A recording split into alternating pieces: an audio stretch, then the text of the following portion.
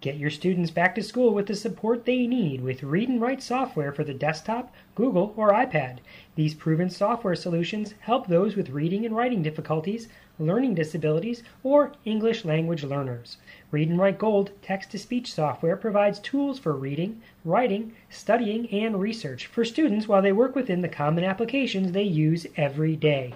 Read and Write for Google provides support tools for Google Docs, PDFs, and EPUBs in Chrome on PCs, Macs, and Chromebooks to make Google Apps for Education accessible. And iRead-Write makes reading easier and ensures accurate writing as students use their iPad for school, work, or leisure. Learn how the Read and Write family of products can help your struggling student by visiting www.texthelp.com or call 1-888-248-0652. That's 1-888-248-0652. Get a free trial of Read and Write Gold or Read and Write for Google today. Have students with IEPs take advantage of the Read and Write Gold IEP Special.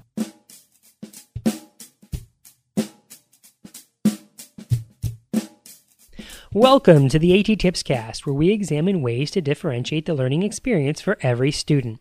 I'm your host, Chris Bouguet. This is episode 123, recorded on October 21st, 2013. This episode features a recording of a statement by the spokesman for the FOE National Organization for Training and School Improvement in Classrooms for Kids, or NOT-SIC for short, pertaining to the outbreak of the PD 2.0 virus. A text version of this statement, including additional visuals, can be read at the Microsoft Partners in Learning Hot Topics Accessibility blog. You can find a link to that blog post over at attipscast.com.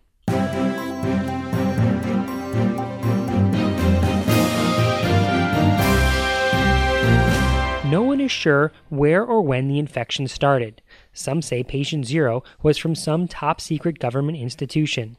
Others think it originated as a project within a faceless corporation trying to produce a new product.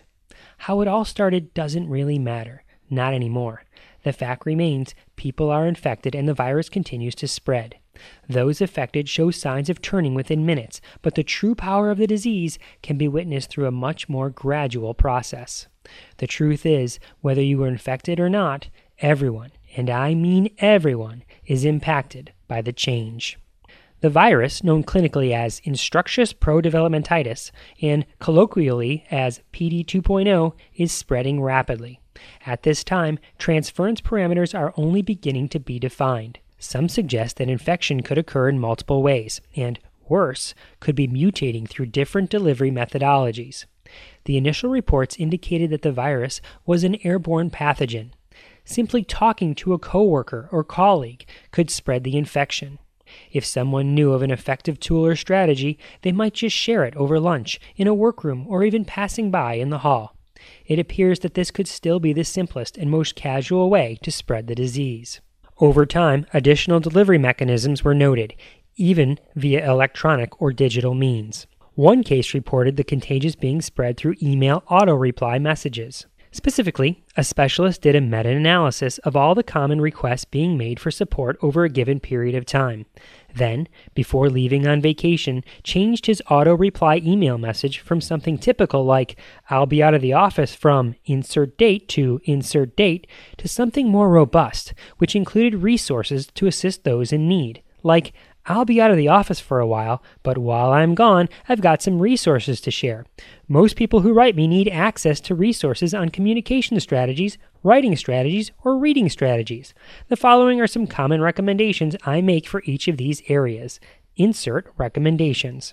Whenever someone wrote the specialist while he was away on vacation, the sender of the email was instantly replied to, which, of course, spread the infection. An example of such an auto-reply email can be accessed at bit.ly/email reply. That's bit.ly/email reply. Please read at your own risk, as you may be accessing a potential source of contamination. Ever-changing email signatures seem to help exacerbate the spread of the virus. Some reports state that email signatures containing quotations from historical or pop culture figures might actually slow the spread of the virus, while email signatures that shift periodically to include descriptions and links to specific tools and resources might expedite the transformation. One victim stated, "I didn't even realize I was being infected. I was just reading an email signature, and then, before I knew it, I was clicking on resources and learning new strategies. How was I supposed to know that these tools would morph my instructional practices?" Use of audio, such as podcasts like the AT Tips Cast, seem to demonstrate the most rapid transference of the virus. It appears that listening to strategies during one's commute takes advantage of the time one is trapped with nowhere else to go. During this time, the virus attacks the nervous system, festering in one's brain, wreaking havoc on the hippocampus and amygdala. Podcasts that entertain as well as inform seem to be the most expeditious way for the virus to spread. Those trying to avoid this pestilence should stay away from podcast subscriptions at all costs. Additional podcasts to be avoided for those who want to elude the infection include the Inclusive Class Podcast, the Edceptional Podcast, and Moving at the Speed of Creativity. Short video segments have also been determined to cause symptoms. Research studies on victims of the disease show that the rate of transference directly relates to the length of the video being consumed. The longer the video, the less likely it is that one will be infected. Shorter video segments increase the impact as viewers receive a more highly concentrated blast of viral pathogen. As a source of short video segments, YouTube should be avoided at all costs, as this video content could be highly infectious. Even more potent, 6-second videos viewed during the Vine app are particularly dangerous. Anyone viewing videos marked with the hashtag VineATTips initiated by Jamie Martin have instantly succumbed to the PD 2.0 strain. Instagram, which allows for 15-second videos, should also be avoided. For all of these reasons, survivors have stayed away from digital resources like Twitter, Facebook, LinkedIn, and other social media tools, as these tools have been known to spread the virus. Specific phenomena, such as the Twitter hashtag ATChat that occurs on most Wednesday nights from 9 to 10 p.m. Eastern, the Quiet Listserv, which stands for the Quality Indicators in Assistive Technology Listserv, and the Assistive Technology Facebook group are veritable petri dishes for infection. Many individuals seemingly escape the plague at first, sticking to more traditional modes of communication, namely paper-based correspondence. Unfortunately, this transfer methodology proved to be toxic as well. The kinesthetic and tactile properties of a paper-based tear-off strategy-a-day calendar have also proven to be a successful contagion. One practical resource providing a description and implementation strategy shared daily in an easy-to-access, low-barrier-to-entry format has driven people mad. Fortunately, not many paper-based calendars exist, and their impact has only begun to propagate throughout the world.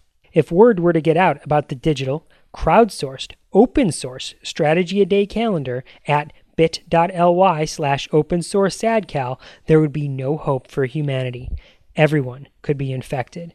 If word were to spread that any educator could share any educational strategy on this calendar so that any institution could make their own strategy-a-day calendar, the outcome could be catastrophic. It is important to recognize the symptoms if you were to come in contact with one of the infected, or if you yourself believe you have been exposed to the virus. The symptoms can be broken down into 3 stages of development. In stage 1, the afflicted desperately attempt to stave off the effects. This typically manifests itself as denial that the tool or strategy to which they've been exposed is not for them. Characteristics of stage 1 include comments from the individual such as, "I don't know how to use this. This might work for others but not me," and "I've been doing it this way for years." However, lingering thoughts of how a tool or strategy could be used to change one's environment or alter one's practice eats away at the person's consciousness until reaching stage 2. When the disease progresses to stage 2, those infected begin to demonstrate mind-opening behaviors, such as integrating the tool or strategy in a lesson. A person in stage 2 might find that his or her mind races with possibilities when they learn of a new tool or strategy. People in stage 2 often ask questions like, "How can I use this? How are others using this? And what options does this tool provide me and my students?" When an individual starts sharing how they use a tool, he or she can be classified as exhibiting stage 3 behaviors. This phase of the disease is when the virus is considered most contagious. The diseased mind feels the necessity to share experiences with a passion to reproduce results with other individuals in additional environments. If you believe you are demonstrating any of these behaviors, you could be infected. One by one, the afflicted spread the disease, tearing into new information, resources, and implementation techniques, each hungry for more. As the number of the infected rise at exponential rates, the impact can be felt through changes in the very fabric of society. Implementation of one tool or strategy makes a direct difference in the lives using that resource. However, the underlying power comes with change to the culture as a whole over time. As each new resource is implemented and shared, the infected and the non-infected alike realize that the whole world has been irrevocably altered forever. There is no known cure. For these reasons, it is recommended that if you are hearing or reading this message, you should consider succumbing to the PD 2.0 virus sooner than later. Embrace the newfound environment which has been thrust upon you. Allow the virus into your system to take root. Learn new things. Consider new tools. Immerse yourself in effective strategies which provide diverse, personal learning opportunities. Create authentic, practical, meaningful experiences for all. Once you've been transformed, you'll see the world through a whole new set of eyes. When you open them, you'll find that this newly shaped world is a better place for everyone.